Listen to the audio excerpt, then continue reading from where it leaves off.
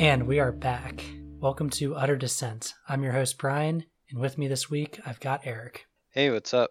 So this is episode 22 of Utter Descent. We're doing something a little bit different as part of our review of the Halo series leading up to the release of Halo Infinite. We're going to talk today about the book, The Fall of Reach. We decided to do this because there's a lot of stuff in the Halo games that's kind of unclear and they don't really touch upon in terms of the lore and in terms of explaining, who certain characters are and a little bit more information about how we end up where we're at in these various games. So because we're doing the games in chronological order in the universe, not in terms of when they were released IRL, we're going to start with Reach, hence why we're going to do the book The Fall of Reach, which documents everything leading up to and including the events that occur in that game.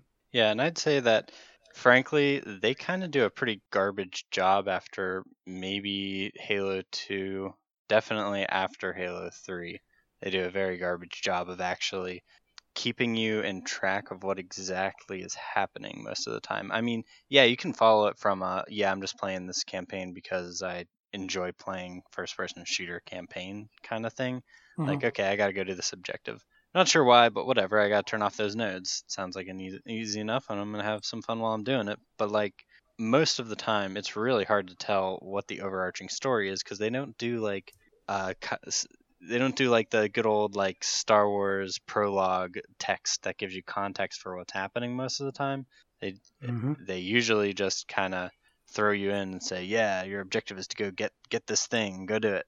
And I'm like, wait a minute, I want to have I need a story here, and you're not providing me with a lot of background context for a lot of the happenings, especially in Halo Reach. I got to be honest, I've been playing through it in prep for the next podcast, and I'm noticing a lot more because I'm paying attention now, but I have a lot more questions than I did when I first played the game. Because when I first played the game, I was just playing through because I was like, super pumped about the new Halo game, and I was just enjoying the fact that I'm playing a Halo game. But I didn't really notice how much of the story really wasn't mentioned in the game itself. And then I tell Brian, like, yeah, that game's storyline was ass, and then he's like, no man, it was totally rocking, so good. And I'm like, I think you might be... What are you talking about? You might be having a stroke. Okay, to be fair, I never said Halo Reach had a good story. I was talking about Halo 4. Yeah, you were talking about Halo 4, and you were definitely having a stroke. Well, so to piggyback on your comment there, I, despite my stroke, Halo Reach and Halo 4 are the two that made me start reading the books. Because I finished off Halo Reach feeling exactly the same way that you did, which was, that was a lot of fun. I don't really know what happened, but that was a lot of fun. And then I hit 4 and I'm like, okay, I can't even ignore how much I don't understand what's happening right now. And when I went back to play Reach and Halo 4 in prep for, I guess Halo 5. I don't think I read them before that. I think I was playing them for Halo 5 and I was like, I really don't know what's going on. I need to start reading the books. And that's when I delved into all of them and realized that Halo 4 does make sense, but only if you go through at least 4 books. And you see, I did read one Halo book, which I think was Harvest something. I don't know. I thought it was a fun book, but I feeling I was in the middle of some series. It didn't quite line up with what I don't know. I kind of wanted like the big overarching. Here is how the humans got out into space. Here's who the Covenant are. Here's how their structure is organized. Here's any other competing alien races around. I wanted like a big overview and then a story so that I understood the real setting. It felt like they kind of assumed that I knew stuff. In my opinion, I thought they assumed I knew stuff because I played the games. But the reason I'm going to the book is because the games don't really give you that. Right. And Harvest is set kind of in the middle of the Fall of Reach, and it definitely assumes that you read probably the Fall of Reach and First Strike and a lot of the other books that actually do give you what you're looking for. Harvest is pretty much just giving you an idea of what sparked the Human Covenant War. Gotcha.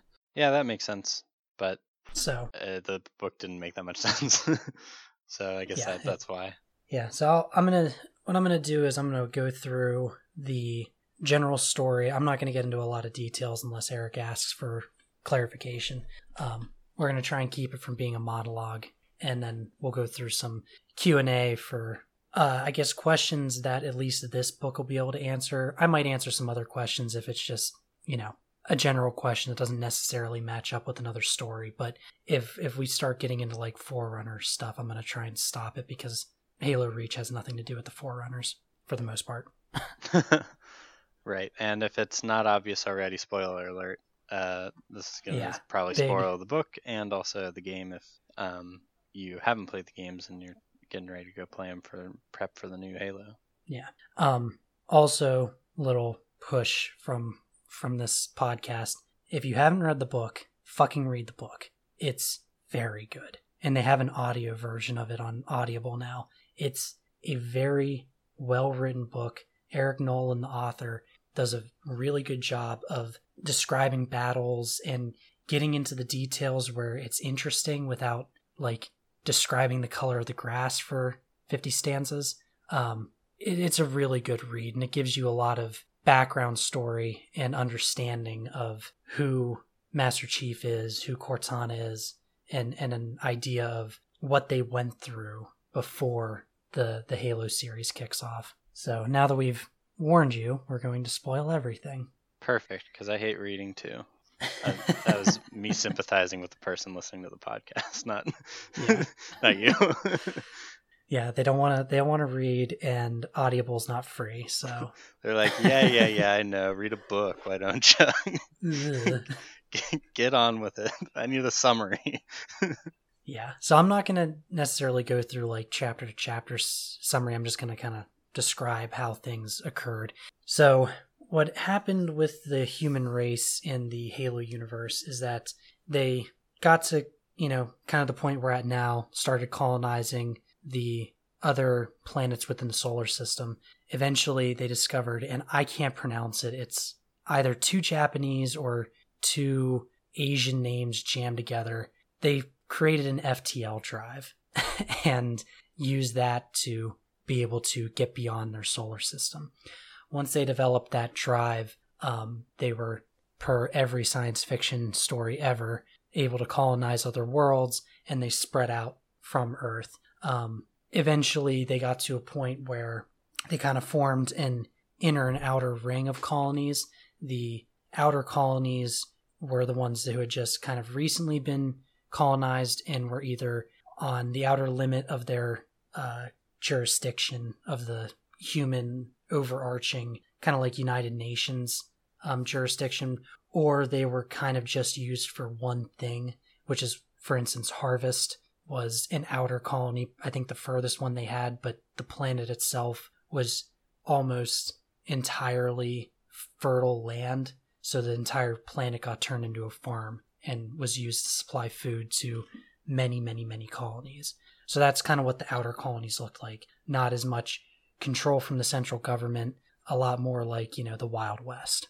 And the inner colonies were a lot more of like what Earth eventually turned into, which were, gigantic city-strewn planets of humongous populations of people. At the time that our story occurs, there's hundreds of colonies. They never specify that I've seen exactly how many, but there's a lot. There's a lot of human colonies, and they've spread very far out from Earth at that point.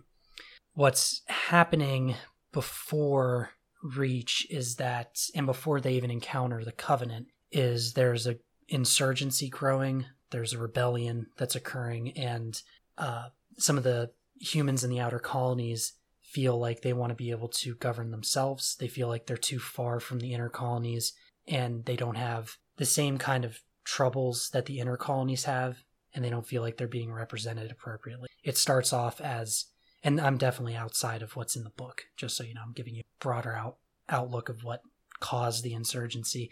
It started with, just political disagreements and complaints and petitions, and they got ignored long enough that it started to turn into violence and bombings and, actually forming a legitimate rebellion, an army to fight against the Earth government, which is the UNSC, the United Nations Space Command, I guess.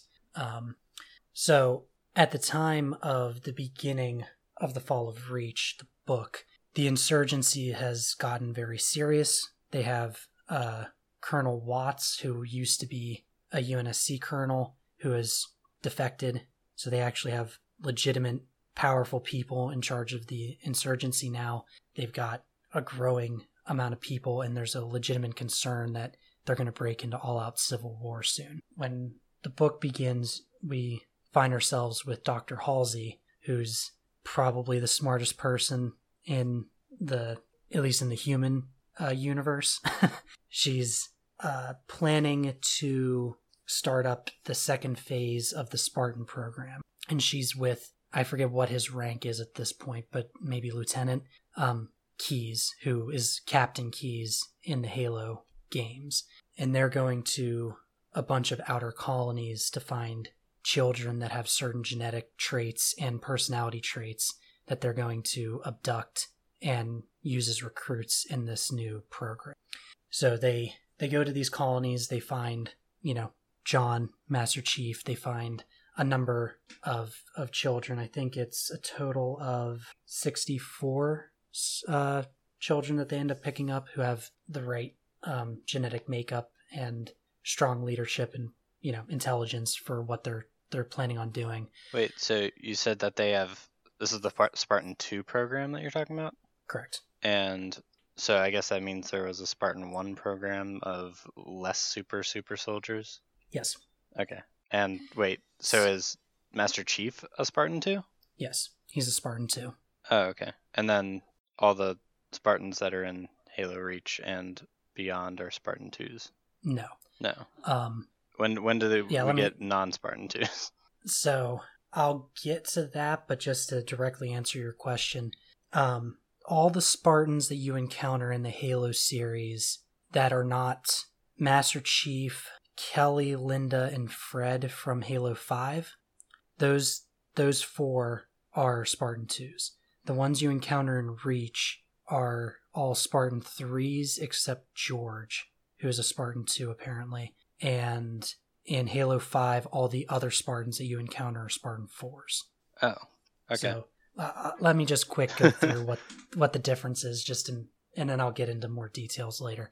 The Spartan 1 program was started to, again, battle the insurgency, which is what the Spartan 2 program was started for. Was they wanted to produce super soldiers who were able to handle incredibly dangerous infiltration missions in the hope that they could cut off the head of the rebellion and quell it before things got out of control. That was the intention of the Spartans.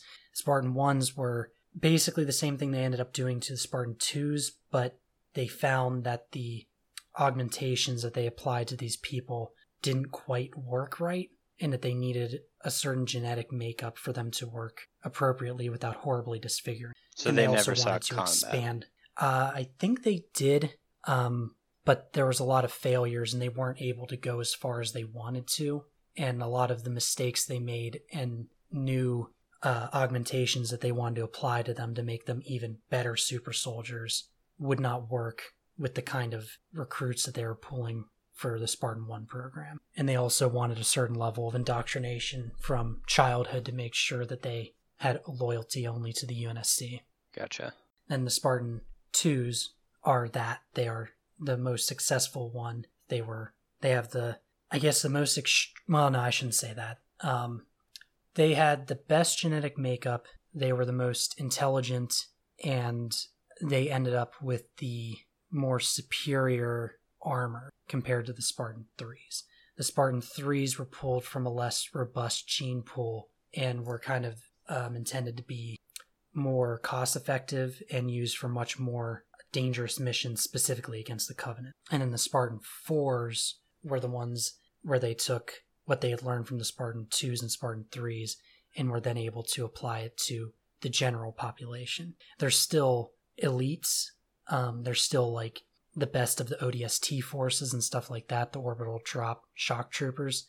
they're still picking from the cream of the crop, but they no longer need to have specific genetic makeup. They've figured out how to make Spartans out of everyday soldiers. And that's what the Spartan 4s are that you end up encountering in, I think, Halo 4 and Halo 5. Because I think there's a couple of Spartan 4s in Halo 4. Gotcha. So the Spartan 1s turned out to be horrible genetic monstrosities that really weren't that useful, or went insane, or couldn't be augmented properly. Spartan 2s... From what I remember, yeah. Spartan 2s had the right genetics and the right augmentations, but were expensive and ethically difficult to get, I suppose. I remember they keep bringing that up, that, oh, you abducted these children. Yeah. And then the Spartan 3s were the cost-effective ones that they made out of adults, but were still not... Nope, still kids. They were the kids? Okay. But they weren't as powerful as the Spartan 2s, and they didn't have necessarily the best group of people involved, so not as good. And then the Spartan 4s were still kids? No, those were adults. Okay, so these were drawn from probably military and other locations, but they were able to actually augment them to be as good or better than Spartan 2s? That depends on how you look at Halo 5. All right, fair enough. All right, I think that's enough background on the Spartan. No, good question, though. This is definitely something that they tell you here and there, meaning that's a Spartan 4, but they don't tell you what the fuck that means. Right. I just kind of assumed that 1 was bad, 2 was bad, 3 was better, 4 was better, you know? Yeah, I'll go into a little bit more details. At the end of this, I'm going to talk a little bit about the other book, The Ghosts of Onyx, just because it directly applies to Halo Reach. And I'll get into the Spartan 3s, I mean a little bit more there. Okay. So anyway, Halsey and Keyes travel from outer colony planet to outer colony planet, abducting these kids that they've pre-selected from the population. They abduct them and then they replace them with a Flash clone of the child who dies within weeks. So not only are they abducting children without their permission, but they're also replacing them with ticking time bomb clones to follow up the misery of having your child abducted with it dying. Hey, at least it just looks like natural death. Yeah. That was actually Halsey's attempt to make what she was doing a little less morally reprehensible in her mind. Sure, she was trying to make sure that they had closure. Hey, I could see the argument there. I don't know why you wouldn't just give them a normal clone, but it sounds like in this universe cloning is not something they can do stably. Although I think they clone organs from time to time that work, so I'm not really sure. Maybe it's the speed in which they had to do it. I don't know. Yeah, who knows? Flash clone sounds like it's a speed thing. Right. But either way, that's part of what you hear about in later games is, you'll hear Halsey say like, oh, well, we were up against the wall. We had to do everything we could. And then someone will be like, we weren't fighting the Covenant yet. She's like, well, the rebellion was getting bad. They're like, not that bad. That's the whole argument that they have back and forth of, okay, if we were fighting the Covenant and we were down to the line, yes, the Spartans saved us, but your reasoning to do it in the first place was not, we're about to get wiped out by the Covenant. It was, we're about to have our government split in half. That doesn't seem to justify this abduction of children, right? Well, yeah, I mean, I see that's I don't know, I always found it to be rather insignificant, that part of any of the Halo storylines. I was like, fuck yeah, Spartans, this game would suck without them. Right. Stop moralizing this and tell me that the super soldiers are awesome. Master Chief. Right. I don't really empathize with Master Chief. I empathize with the way that he kills things, so... Yeah, I kind of like that part of it a little bit, just because I think it's interesting that they have this kind of really dark past to them that doesn't come up in the games until Halo 4, I guess, of, how the Spartans were created and all that kind of stuff. It gives it an interesting, tragic twist to it that I like, but it doesn't make me dislike the Spartans anymore. It kind of gives me a bad taste in my mouth about Halsey, but she's kind of a bitch anyway, so... Yeah, they do paint her as kind of a bitch. But anyway, so that's how it starts. They go and find John. They go and find the rest of the Spartans. The big names when it comes to the Spartans that they end up recruiting. Obviously, Kelly, Linda, Fred, those are 3 of the big ones because they end up in later games. They're the only surviving Spartan 2s from the aftermath of Reach. There's a couple others that are important, like Sam and James and Joshua. These are all people who are mentioned specifically within the book and end up getting killed, kind of showing how the Spartans may be incredibly powerful, but they're still just human.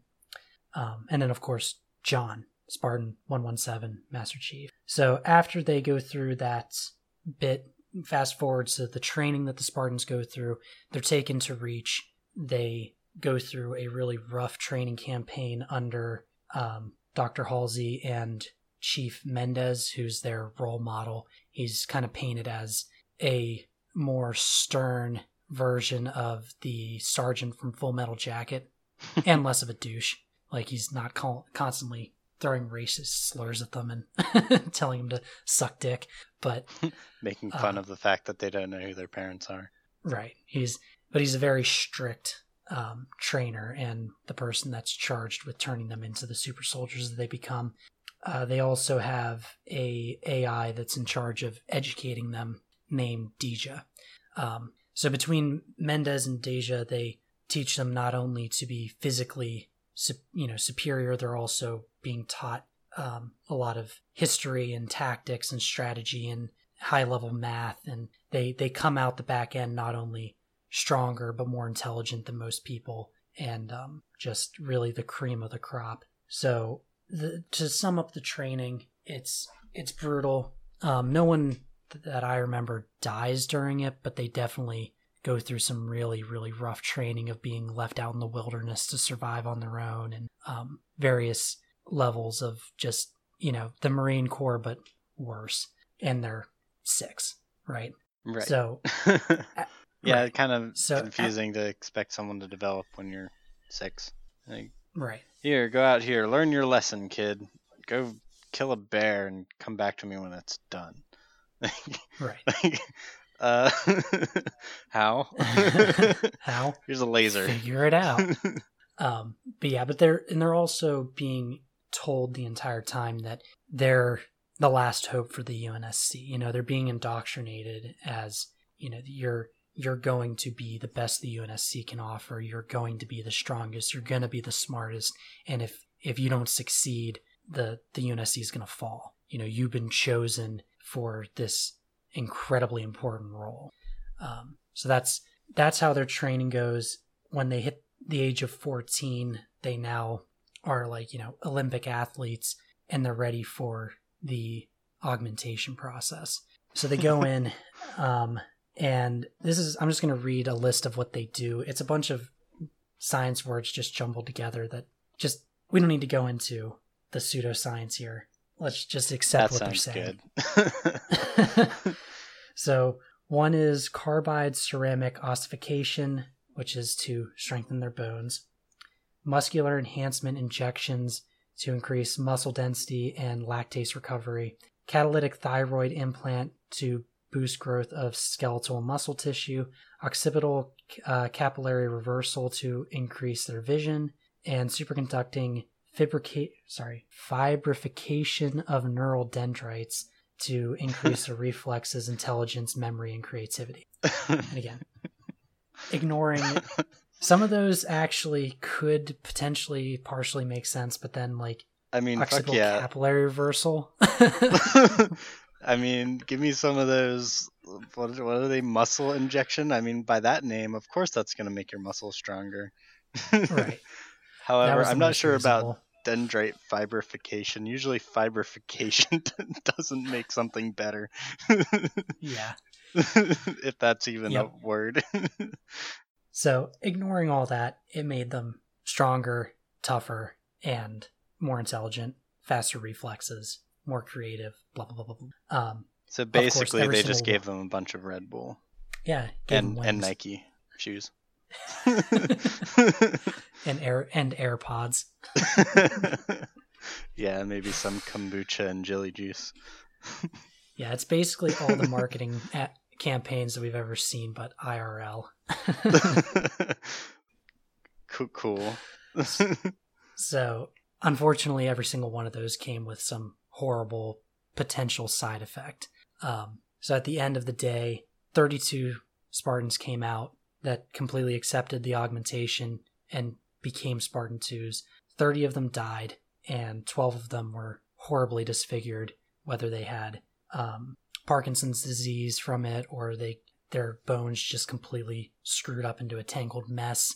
All of them, all those 12 had some horrible thing happen to them. They were then transferred over to ONI, which is the Office of Naval Intelligence, basically the CIA, and they were then used for larger strategic planning because unless one of them had their mind damaged, they were still incredibly intelligent and increased so by the augmentation. They just couldn't be a soldier. So after that happens, they continue their training for a few months to get used to their new bodies, recover their ability to move as a group and to be able to get used to their new reflexes and strength. There's some various things that happen. There's a confrontation between John and a bunch of ODST soldiers where he just kills every single one of them in a sparring match. But aside from that, they get back to the point where they're able to function properly as a person, and now they're just unstoppable. Their trainers can't touch them. They're fighting them in an Alien, the forklift robot thing that they throw the alien out the airlock with. Imagine that with chain guns attached. They were able to kick those things across the room easily in one of their training exercises. Well, like the mantises in is that Halo Reach? Is that Halo 4? Halo 4? Halo 4, yeah. Kind of, yeah. But more humanoid. less sleek. Gotcha. So once they're back up to snuff, they get called into a meeting where they're given their first actual mission. And this mission is to infiltrate an asteroid base that they believe Colonel Watts, the head of the insurgency, is hiding. So John picks a small group of the Spartans because 30 Spartans is just way too much for an infiltration, which is, the usual blue team, not necessarily Fred, Kelly, Linda, but it may have been I think it may have been Kelly, Linda, Sam, and Fred. Nobody cares. Yeah. Backing off. I don't know who these people are. Yes, you do. You played Halo 5. Yeah, sure I do. Personality-less Spartan number 2. Fair. He's the taller one. Wait, was that the order that he named them? Maybe it was Frank, Kelly, then Linda. All right. You don't care, and half the audience doesn't care, but there's gonna be that guy who's like, actually, it was Stab, not Fred. All right, we'll hop on actually, Facebook Joshua and say hi. Yeah, please. I would love to hear your correction of whatever I'm getting wrong. Anyway, they get aboard a freighter that they believe is going to the rebel base. They stow away in the water compartment. They infiltrate the base dressed up as just dock workers. They track a box of luxury goods to where Colonel Watts is. They infiltrate it like a bunch of ninjas, kill everyone inside, stuff him in a box, and then get him back out aboard a Pelican. The reason I'm bringing this up is that it's one of the moral questions about how they behave, because in order to complete the mission, they end up blowing out the airlock in the dock and sucking probably thousands of people out into space just to extract this rebel leader. And John thinks about it for a fraction of a second, is like, but I won, so who cares? Which kind of paints a picture of how you end up playing through all the Halo games where you're like, yeah, I'll shoot that Marine in the face. He was in my way. I still won. Man, I'm just imagining these people, obviously they have security at these docks or whatever, and you just get these 6 giant people, right? This woman who's 7'5" or something, weighs 300 pounds, ripped off her ass, wearing a dock worker suit over top of power armor and a helmet with a mustache. They didn't have their. All right. They're like, yep, so everything seems to check out here. It's like, whoa, you look strong. You're going to be able to move those boxes. You need any help with that? No, you don't. Good for you. Now, to be fair, they didn't have any other power armor at that point. Obviously. The point still stands. They were giant, yeah. Everything's normal here. This is okay. I guess, man. Yep. Antisocial giants trying to make their way past security checkpoint. Yeah, gently push you aside and you go flying across the room and embed yourself in the wall. Sorry. So after that mission, actually during that mission is when Harvest occurs. So entire book shortened. What happened at Harvest, because I'm not going to go read that one. You don't need to know all the details about it. Basically what happens is at some point during normal proceedings on Harvest, a Covenant ship just happens upon the colony. There may have been some reason that they went there, but either way, they meet up. There's a misunderstanding between the Jackals. I'm not going to use their Covenant names because no one gives a flying fuck. The Jackals and the humans, where the humans end up killing all the Jackals on a ship. That sparks a larger force coming in of brutes, and during a peaceful meeting between the two where they're trying to, apologize for killing the Jackals and, make peace between these races, a conflict breaks out. They end up killing each other for a while, and the entire planet ends up being glassed. Wait, is that Jackal-human interaction, is that like First Contact? Yep, that's First Contact. Okay. They hadn't heard each other on the radio waves or anything? I don't think so. Okay. Gotcha. So they come into... Start off on a real bad foot. They start off on a bad foot. They try and mend it up with the brutes, but the brutes are the brutes and they end up clashing and destroying the planet. Distress signals sent out, the UNSC comes back, and the first couple ships that show up just get obliterated, and one escapes and brings back a giant force. And they fight a battle above Harvest where the Covenant's outnumbered 3-1, and the UNSC wins, but barely. And the reason is and you probably have seen this in the games, but the Covenant have energy shields, as we all know. They have plasma weapons and they have laser weapons. And the UNSC has no shielding. They just have thick armor on their ships. They've got missiles, they've got nukes, and they've got accelerated MAC rounds, magnetic acceleration cannons. And unfortunately, none of those things are strong enough to take out the Covenant shields and damage the ship. They usually need multiple hits before they'll be able to do something to the ship. So most of these conflicts in space end up with, the first salvo goes off, they do some damage to the ship after they take down the shields, but then the plasma hits the UNSC ships and just melts them away. So that happened while they were taking out the rebel leader. They come back and the Spartans are informed of this new Covenant threat and are sent off to Seti Chi 4, which is another planet where how do you say Thor's hammer? Mjolnir or something like that? Man, beats me. Mjoli or Lnir. The Spartan armor, which is called named after Thor's hammer. Oh, okay. Interesting. I didn't know that was real word. Well, in another language. Yeah, so that's what Thor's hammer's named. That's what the Spartan armor's named after. That is the real reason that the Spartans were augmented, was so that they could use this power armor, because any normal person that tried to use it, when they would try and move, it would amplify their movement so much that they just tear their arm out of its socket and crush all their bones. So they needed to have a stronger person with reinforced bones and faster reflexes to be able to drive the power armor.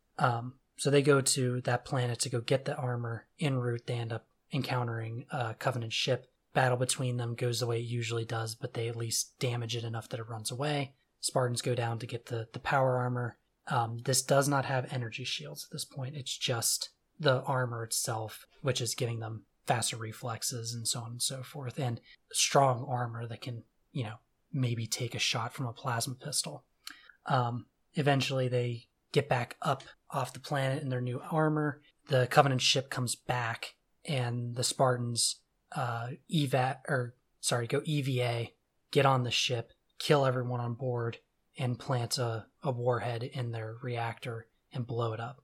And this is when they lose their first actual Spartan. One of them gets hit with a plasma round, and it breaks the vacuum seal on his suit, so he has to stay behind and dies in the explosion. And then they kind of wave their hands a bit in the book and go, so that happens for like 27 years. What, the Spartans breaking into Covenant carriers and dropping bombs in them? No, just Covenant human war goes on for 27 years. Gotcha. They lose a ton of outer colonies. Pretty much every battle goes, the Covenant show up, the battle breaks out on the ground and in space. The ground forces can at least hold their own against the Covenant, and if they have Spartans there, completely wipe them out. But then from orbit, the superiority of the Covenant fleet destroys a human fleet and then glasses it. So no matter how well they do with the Spartans, they just can't beat the Covenant fleet. And so planet after planet gets glassed. And when you say glassing, you mean space plasma burning away everything, melting the rock Correct. into a shiny surface. Yeah, when the Covenant's done wiping out the orbital fleet, they'll plasma bombard the surface and just destroy the entire planet so they can't recolonize it. The reason is that, and this gets, I don't remember the details, I can go into this when I read First Strike again, but from what I remember, the prophets in the Covenant have determined that the humans are an affront to their gods. I think the real reason is that they have a guilty spark, one of those eyeball Forerunner things. Yeah, from they've got Halo 1. Yeah, they've got one of those at their main base, and when they talk to it about the humans, it indicates that those are the ones that are supposed to take the mantle from the Forerunners, and they hide that from everyone and decide to kill all the humans so that no one has to know that the prophets have been lying. Gotcha. So they don't just go around burning down every planet that has non-Covenant life, obviously, because the Covenant is a covenant of other Correct. races. Right.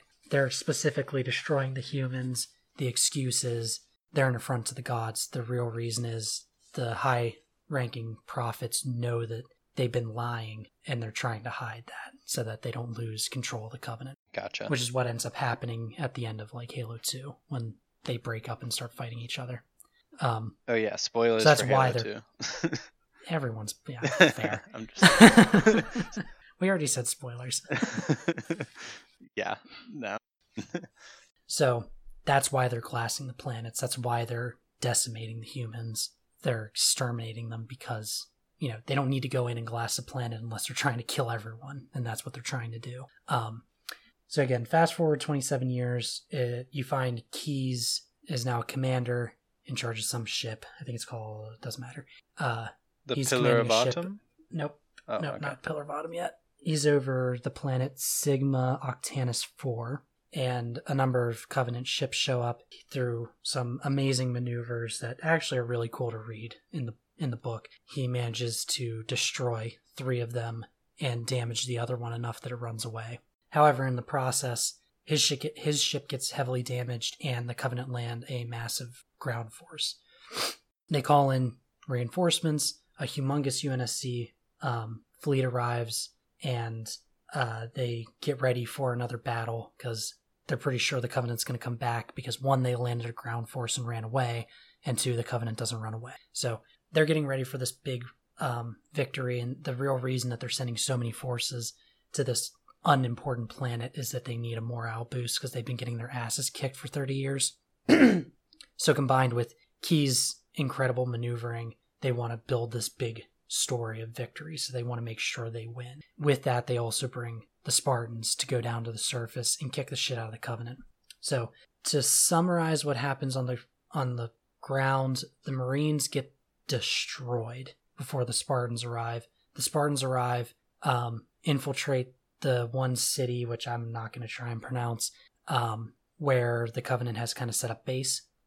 The plan is to exfiltrate any people that are left, plant a nuke, and blow the shit out of them. They get in, they do all that, but before they blow it, they want to take a look because they also have orders to pick up any Covenant tech and kind of get an idea of any intelligence they can gather. This is the first time they end up meeting the Covenant engineers, and the Covenant hunters. Before this, they'd only been fighting grunts and jackals. So they notice that they're kind of centered in a museum. They get into that museum and find that the Covenant is scanning this particular crystal, and they're beaming up a signal from that scan up to their ship. And it's guarded by 2 hunters. They have a fun encounter with the hunters where one of the Spartans gets his arm blown off, but continues to fight anyway. And unlike in Halo 1, where you can just take a shot to the hunter back and they die, these guys kind of behave like the hunters in every other game, where you got to empty all your ammo to kill them, and they still don't die.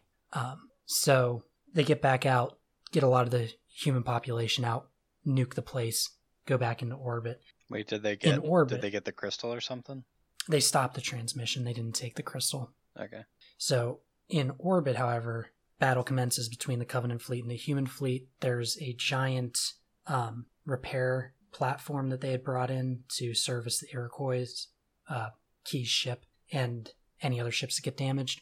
And what they end up doing is packing their fleet very closely, doing their first salvo of MAC rounds, and then as the plasma approaches, they moved that repair station in front of it to absorb all the plasma shots and sacrificed it so they could get off another round after the Covenant shields were down. And that managed to take out like a significant fraction of the Covenant fleet before they then broke off and started fighting. So Keyes' ship is still damaged, so he kind of hangs back. The rest of the fleet moves out and pretty much just decimates the rest of the Covenant ships. They still lose a lot of ships, but they do end up winning. But while Keyes is hanging back, he notices a ship that's hovering over the planet, which is getting this transmission from the ground from that crystal. So they go back to the planet, destroy the ship, and intercept a good portion of that signal before Master Chief disables the scanning device and blows it up.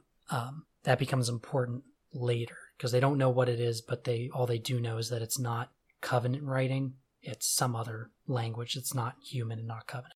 Unfortunately, though, as they're cleaning up and jumping back to Reach, a transmission device gets attached to Keyes' ship and gives the location of Reach to the Covenant. Now, we've mentioned Reach a couple times. Why is it so important? Why does it have its own game? Reach is the largest colony in the UNSC, and it's also their main military planet. It's where they do all their research. It's where they have the majority of their shipyards. It's where their military command is located. So it's a very important place. If Reach were to fall, they wouldn't be able to produce enough ships to continue to fight the Covenant.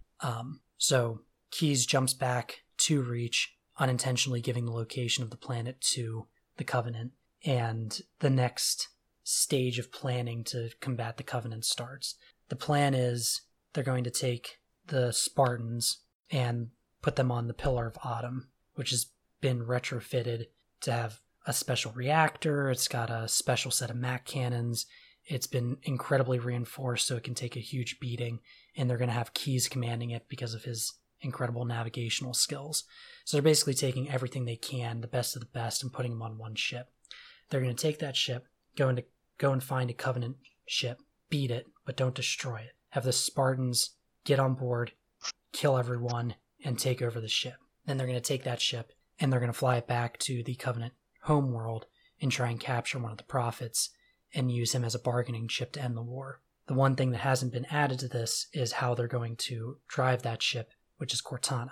Cortana at this point has been quote-unquote born, and she's actually based off of Halsey's brain. In this universe, to make an AI, they scan the neural pathways of a brain and then base their neural network off of that, but it destroys the brain in the process. So what they did was cloned Halsey's brain and used it to make Cortana.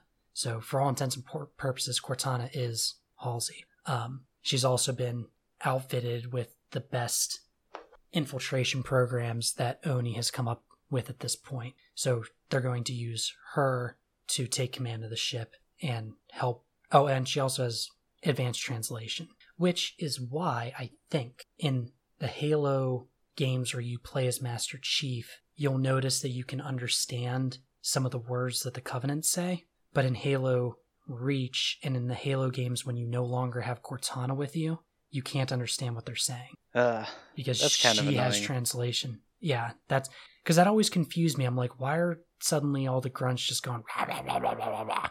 Well, And yeah, because like it kind of think made that's the why. Covenant a lot more personable, like gave them like a bit more like human motivation and like personality whenever you were able to understand what they were saying.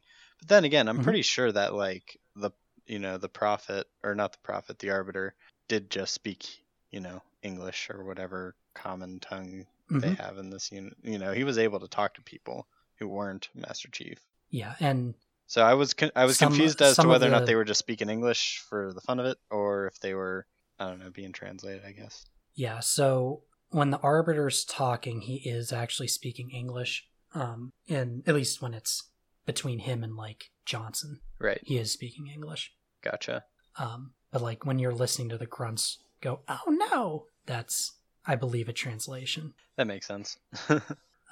So the Spartans go planetside to go get Cortana, but they also go planetside to get an upgrade to the armor. Since the 30-year span, they've been collecting Covenant tech, and they've worked out how to reproduce their energy shields and improved upon them. So when they get down, not only do they get the upgrade of now they have energy shields on their armor, but they also implant Cortana into Master Chief's suit, as she is in most of the games.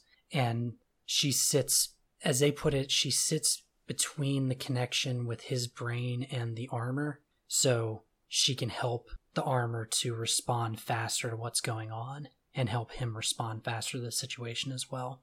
So not only is she helping, tactically and with infiltration, but she's also helping him respond better in combat. And to determine whether or not their new system works, he goes through a training course, which is being led by Colonel Ackerson, who actually does matter. I'll get back to him later, who doesn't like the Spartan 2s and is trying to show that they're a waste of money. And it's just a basic, ODST force is trying to fight with them, run across this field, but then at the end they have a orbital fighter come in and shoot a missile at him.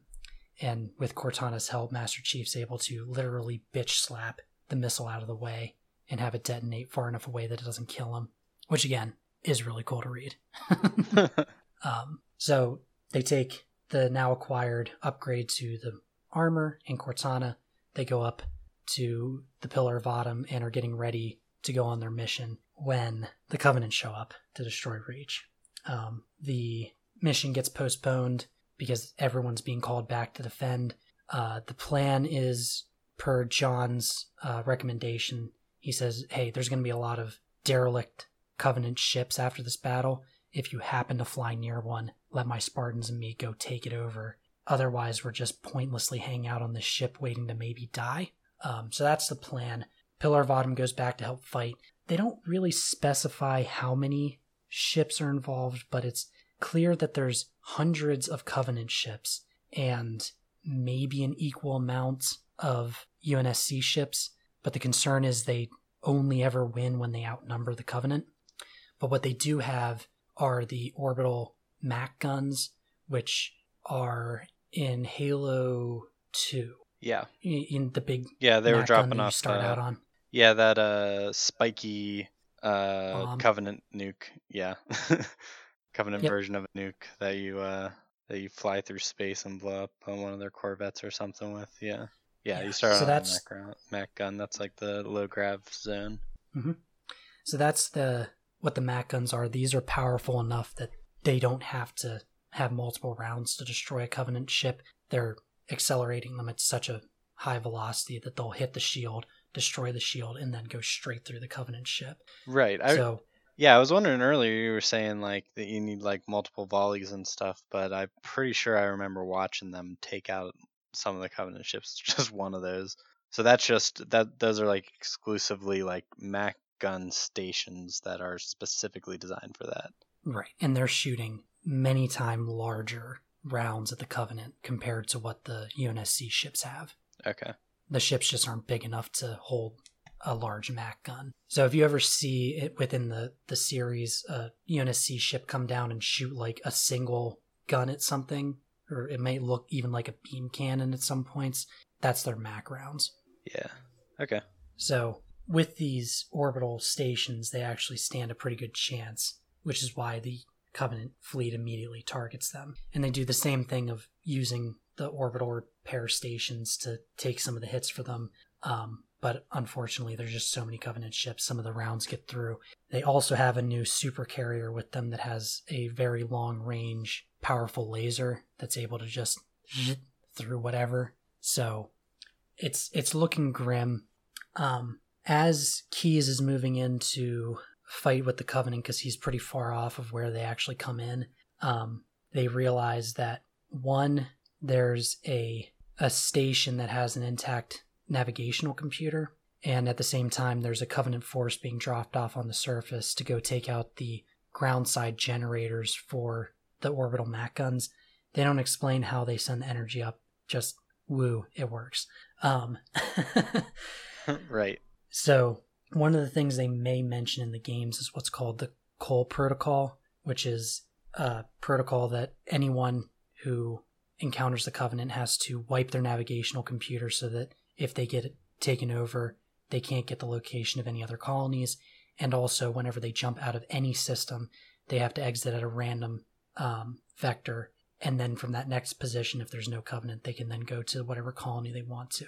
So part of the Cole Protocol is wipe your navigational computer. There's a computer that's still intact that needs to be destroyed. So the decision is made that before Keyes engages with the Covenant, he's going to drop off 3 Spartans, including John, to go take care of the nav computer, and the rest of the Spartans are going to go to ground side to go defend the generators. So I'll follow Keyes first. Keyes goes out, starts fighting, and realizes that super carrier is doing way too much damage. He assaults that.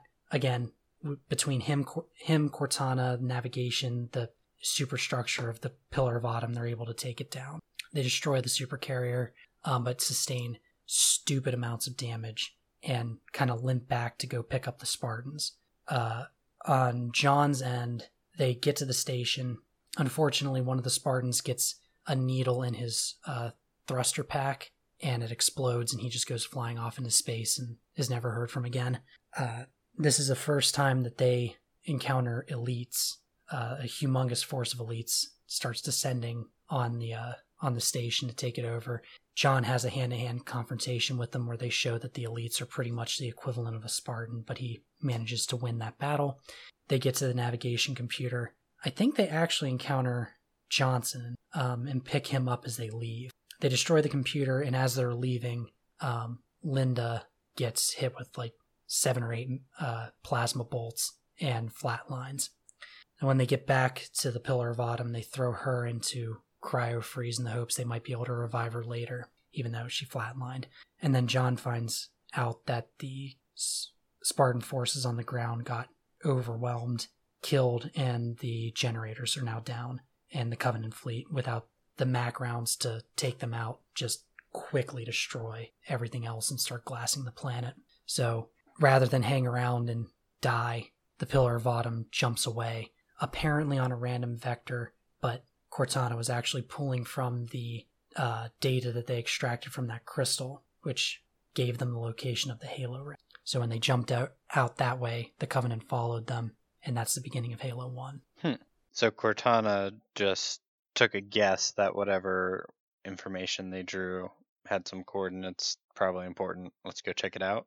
No, it sounded more like she was just intrigued, and she had been looking at it before the battle went off, and she came to the realization that they looked like locational coordinates in space, and then checked them against the Cole Protocol and realized it matches. I can go on that vector. Let's see. So total blind guess. So yeah. Last thing I want to touch upon before we go to Q&A is the Spartan 3s, because I mentioned them, and I also mentioned Colonel Ackerson. So somewhere during that 27-year period, after the Spartan 2s graduate, Colonel Ackerson approaches Oni and says, hey, we need more Spartans. He's been against the Spartan program, but he claims the reason is that it's immoral to be capturing children and doing that. So he says, rather than capturing children and replacing them with clones, we'll just take orphans, because they're just garbage people that are worthless, right? Well, not for long. Yeah, so the Spartan 3s are all orphaned children from the outer colonies that have been classed. So, unfortunately, they're still picked from the better of the genetic crop, but they're not as good as the Spartan 2s are. And they also have a lot more baggage coming with them emotionally, but they also have a pure hatred, obviously, of the Covenant that helps to drive them forward.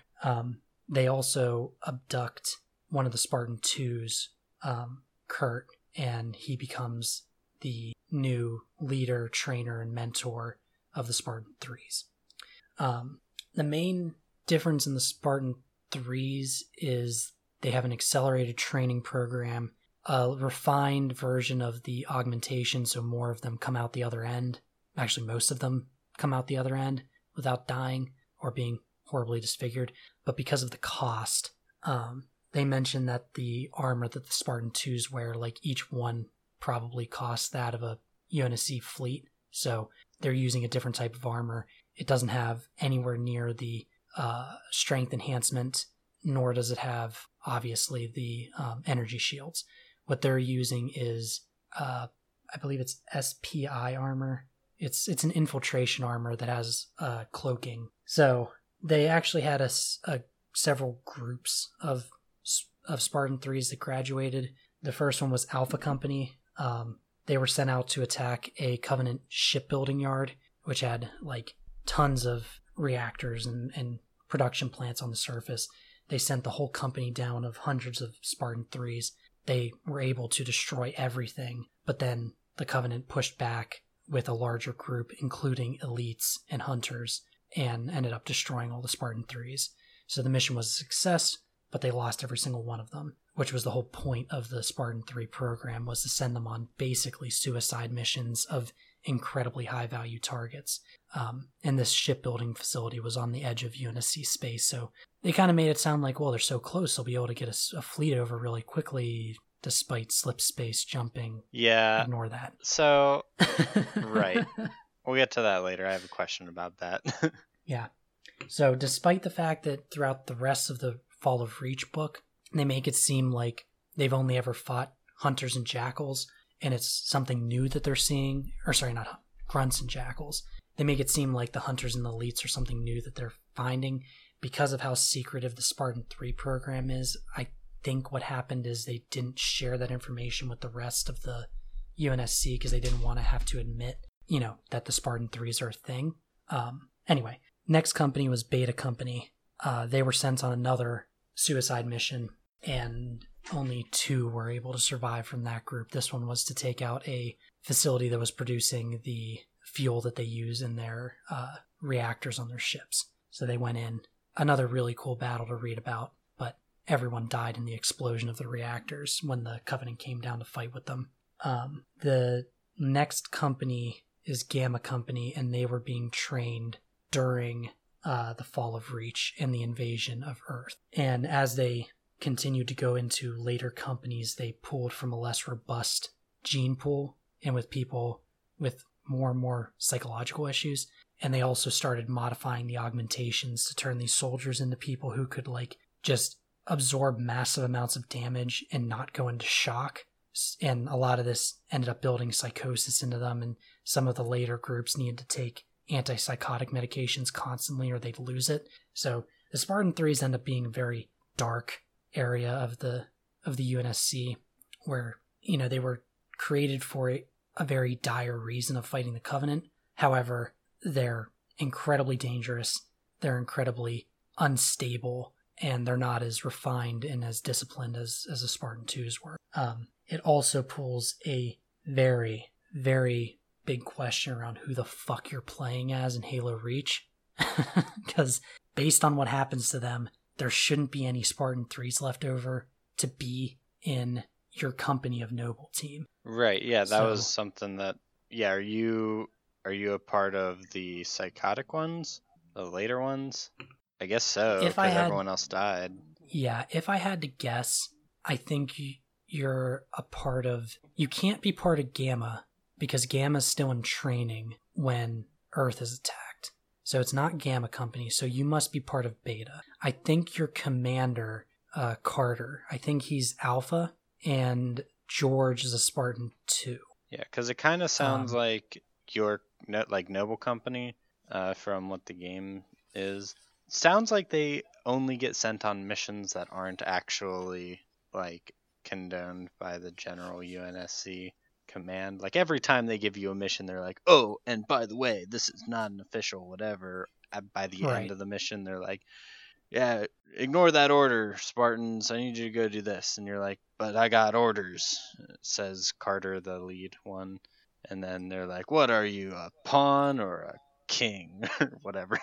I thought you were a Spartan. Right.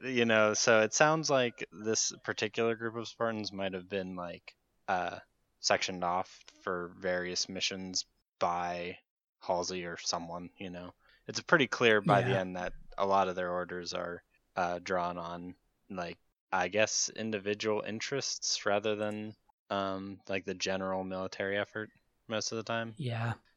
So I think that's probably a fair hand wave, is that this group of people didn't die because they were specifically prevented from that. You take the big group of people and send them off to do that big mission, but you'll hold a couple in reserve for your own purposes. Yeah, that's the only way I can make sense of it. A couple things I want to make clear in prep, and we'll mention it when we go in to talk about the actual game. But just to be clear, Halsey knows nothing about the Spartan 3s. The first time she encounters them is after Earth is attacked, and she ends up meeting them on Onyx, which is their training facility, a secret base. So she does not know them. So when they encounter each other in the game, and she's like, I know who you are. No, she does not know. And she knows every single one of the Spartan 2s by name. So she does not know those people, but in the game she does. Yeah, I was going to say, because she recognizes George by name, but then she doesn't really indicate. She kind of just glares at the others. Yeah, like they're like some sort of, like she's having some cognitive dissonance, like... Yeah. Like error. I guess maybe that kind of explains why they don't, why she doesn't directly address many of the other people.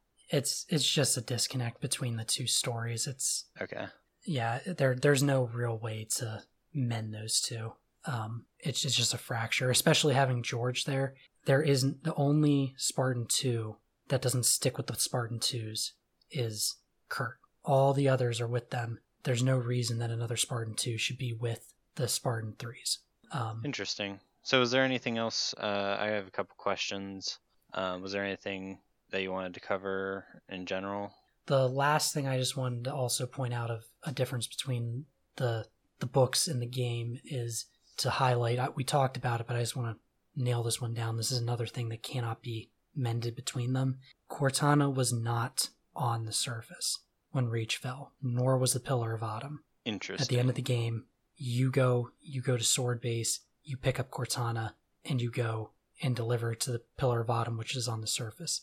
That did not happen. They were all up in space. That's annoying, because for the next one, I have a couple questions about. I guess those won't be answered then. You can ask them. I'll explain them. But yeah, that's the last thing I wanted to point out. And also, Cortana is kind of hinted at in the Reach game as if she's a fragment of like Forerunner tech. Well, that's exactly what I was gonna say. I was like, so you walk up and she's like, oh, we got this thing that seems to be alien but not Covenant, and then Cortana's sitting there and her alien looking face staring at you. You're like, I didn't know Cortana was an alien AI. And then she's not. Yeah, like what? Well, then what the fuck are they on about?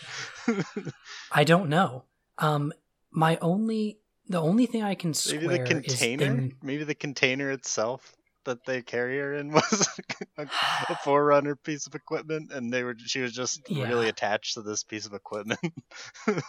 I don't know. The only thing I could maybe explain is what they meant was they got the location of the Halo ring from this Forerunner tech, and Cortana had it with her. But again, that doesn't make sense. They clearly got it from Sigma Octantis 5 or 4. All right. Well, that's some bullshit. Yeah, no, it's bullshit. It doesn't make any fucking sense. And I think 343 Industries basically went, yeah, the books aren't canon. Fuck you. That's annoying. So all fuck right, them. Well, we'll be figuring out what exactly is going on with that in the next podcast. Yeah. So go ahead and ask your questions, sir. Yeah, so, man, all right. So one of the things that I wanted to ask was, you say that they have like faster than light travel, right? Is this like faster than light? Like, because you say that they're transporting like food from one planet to another. Like, so it must be pretty cheap, cheaper than the food is to fly from one planet to the next. Like, you'd think that the outer colonies wouldn't really feel separate at all. They're basically just, a footstep away from the other planet, So it seems kind of weird that the other colonies feel so alienated whenever they're, with faster than light travel, you could be anywhere, anytime you feel like it, So yes and no. It's what they're doing is from the way they describe it, the faster than light engine breaks a tear between dimensions, and so they enter into another dimensional space, which is slipstream space. They move faster, but they don't move instantaneously. So there is time that passes when they're traveling through space, hence why they still have the cryopods to sleep in. So It might take like a month to get from place to place. And the food is simply, I would assume, frozen or something before they send it out, processed in some way. Yeah. All right. I guess that makes sense. And then another question I had, I guess you kind of answered this one, but so the human covenant relationship right now is just that the covenant are the aggressors, basically. The humans, they killed a bunch of crazy dinosaur-looking freaks on a spaceship and then talked to the covenant. We're like, yeah, we didn't realize that they were like talking and, not being mad at us. So sorry. And then the covenant was like, heretic, and then burn their planet and continue to burn planets because they just the prophets decided that it's a bad idea to let these humans who might overrule them in the future. Yeah, so you can pretty much squarely place the blame on the Covenant, because I'm remembering a bit more as you were asking the question. The Jackals came across a freighter who had a malfunction, and they came on board that, encountered a human, and got spooked and killed him. And then they kept, when someone came out to come and find that, they attacked the next one. And so eventually the UNSC sent a small group of Marines to go figure. They thought it was a rebel force that was attacking freighters, so they sent them out to go fight with them, and then ended up killing the Jackals. I don't remember who shot first, but the point still remains: the Jackals attacked first. They were technically defending themselves from pirates, and then when they had the brutes meet with the humans and they were trying to apologize, part of the brute force was kind of like sneaking around the delegation and ended up attacking some of the humans. And then when they reported back to the prophets asked their oracle, and the oracle told them that the humans are, the true holders of the mantle, or whatever the fuck they call it. And yeah, so on and so forth. Right. Okay. So yeah, I guess that wasn't always super clear in the games. I guess it kind of starts making some sense later, but they start cutting out so much of the story that I never really got that. Right. All right. And then, so what is at the beginning of Reach? I feel like this is important because they don't talk about it all in the game, and it's the force that attacks Reach, or it's a part of a plan that leads to the attack of Reach. There's something called the Winter Contingency. Someone's like, "Oh, it's the Winter Contingency," and then me as the player is like, "Oh my God, not the Winter Contingency!" Because of your tone of voice. That sounds so bad. I have no idea what it is, though. Do you know what it is? So the Winter Contingency is literally the plan that goes into effect if the Covenant find Reach. And it's a human plan. Correct. The Winter See, I could have sworn they were referring to the Covenant. Nope. Okay. Nope. Human plan of what to do when or I guess code name for the Covenant found Reach. Okay. So, all right, that's fine. That was made unnecessarily complex and confusing, but good to know. Believe it or not, yeah, the Covenant are in Reach in the video game Halo Reach. Right. Got it. This might go into a little more of the story than we want to, but if the Covenant enjoy just glassing planets, why didn't they just glass Reach? You mean why they invade? Yeah, why do they bother invading whenever they can just, So there's two reasons. Mainly they're invading to take out the generators for the orbital Mac guns, because if they hadn't taken them out that way, they may have lost the space battle. Okay. The other reason is that there is a Forerunner artifact on the surface, and they want to go dig that up. Classic Covenant. Seems like everywhere humans go, there's a Forerunner artifact underneath the planet. Mm-hmm. Strange that. Yeah, weird. Did someone say the pyramids? I think I heard. Is that just me? Stonehenge? What? Ooh, lizard people are jackals. Dude. What? So that's why the planet's hollow. I was wondering who built the Antarctica wall. Fucking Forerunners, man. Yeah, so the other thing I wanted to touch upon, again, I don't want to get too much into the game, but when the Covenant show up in the game, and then you go and blow up the carrier, and then the Covenant Armada shows up, no, not even close.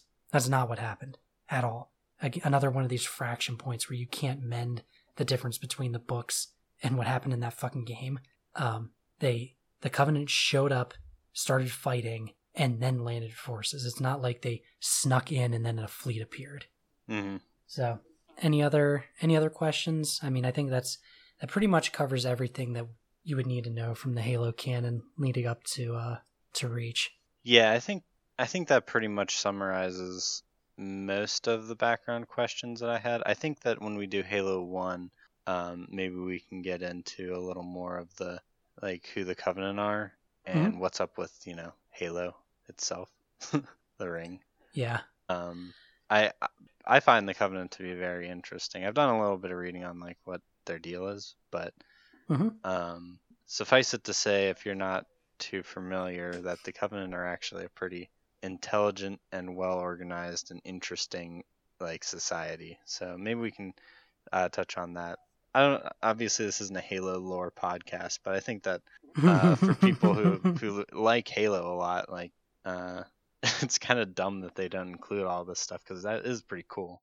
Well, I remember when they released Halo 2, there was a disc that came with it. Yeah, and they talked about it had like a whole, like, I don't know, 3 or 4 minute cutscene that had to do with the Arbiter that just gave you like a really nice synopsis of like what's going on with the Covenant. Who are they, Yeah, and it was going to be like 10 minutes long or something, and the higher ups at Microsoft were like, no one's going to want to watch that, so they had to cut it. Like, really? You think we're that stupid that we can't watch 10 minutes? We watch movies, you fucks. What are you talking about? Yeah, like, I know I like my games and my movies separate, but I also like to understand what the fuck's going on in my games. And sometimes a short video is what I need. Right. It doesn't have to be a Metal Gear Solid. It can be, or sparse it in while I'm playing. Yeah, have Cortana, like, just spouting Covenant facts at you while you're fighting. Right. You go on the ship and she's like she does all the time. Oh, I just found History of the Covenant, Volume 12. Would you like to know more? Synopsis. Right. Huh. Did you know that the grunts are literally licking the boots of everyone else? Kind of makes sense. Yeah, man. Well, I think those are all the questions I have right now. I'm sure we'll get into a little more when we get into Halo Reach itself. Yeah, absolutely. Because there will be more things that come up as we're talking about the game and its story that we're going to be like, isn't that stupid? So, anyway, as for what's coming up next, obviously Halo Reach should be the next one to follow this. If for some reason it's not, it'll be the one after that. I can't imagine that we won't do Reach next, though. After that, we've got Sekiro Shadows Die Twice, between myself and Pat, and I think Mark might be on that, as well as Kevin, and maybe Kerbal Space, but we have to see.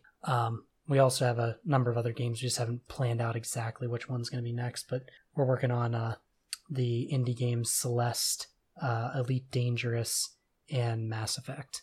So got a number of games in the lineup, some of which are probably about ready to go. Yeah, and if for some reason you found this because you searched Halo podcast or something like that, the other Halo ones will be on the way, kind of sprinkled across the next, I guess, year. Probably, yeah, because Halo Infinite is probably coming out next fall, if anything, if they follow the schedule. So we'll be popping those on every once in a while. And we'll probably be going into a little bit of the background just because we're kind of Halo nerds. So. Yep. Yeah. So if you ever wanted to know what the hell was going on in Halo 4, but didn't want to read the Forerunner books, keep an eye out for that one. I will go into enough detail without getting into the, wow, isn't the grass so green? Look at the way it sways. So you'll have a general idea of who the fuck the Didac is. Oh, great. Since they don't explain that in the fucking game. Oh, man, I know. It's so awful. Like, in Halo 1, they, like, talk about, like the library and, like, the oracles and stuff, and they just give you enough information. They give you, like, a name that kind of gives you an idea of what's going on. Or they say it seems like it's some sort of a map. You're right, like, we're going to the Silent Cartographer, and then you get there, you're like, I don't know what the fuck this is, and then Cortana's like, it looks like it's a map of the installation. Okay. Like, cool. Boom. Easy enough. Or, gotcha. Oracle sounds like a thing that has a lot of information. Makes sense. Didac. Don't know what that means. That's not a word. I got nothing. You're not going to tell me anything about him. He looks like some sort of creature. He calls himself a god. I don't know what to do with this. I guess I'll kill it. Yeah. Yeah, well, that's going to be a fun one. I can't wait to do Halo 4. Yeah, please enlighten me. I think Halo Reach, Halo 4, and Halo 5 are going to be the best ones because they're all the ones by 343 Industries. Yeah. Oh, and Halo ODST. I forgot we're doing that one too. God damn Halo Spartan Assault. No. Nope, I draw the line. We're not doing that one. We're not doing that. I didn't. No. I don't think I even played that game. I played it for 10 minutes and went, this game is trash. Anyway, so yeah, that's what you guys got to look forward to. As for the social media plugs, Twitter, Facebook, Utter Descent is the name. If you want to check us out, please engage. I will engage back if I see people actually commenting or saying anything. As for where to find us, all the places. Primarily we're on Podbean, but we're also on iTunes, Spotify, Spreaker, Stitcher. Yeah, and with that, I think we are all wrapped up, and we will catch you guys next time. Yeah, sounds good.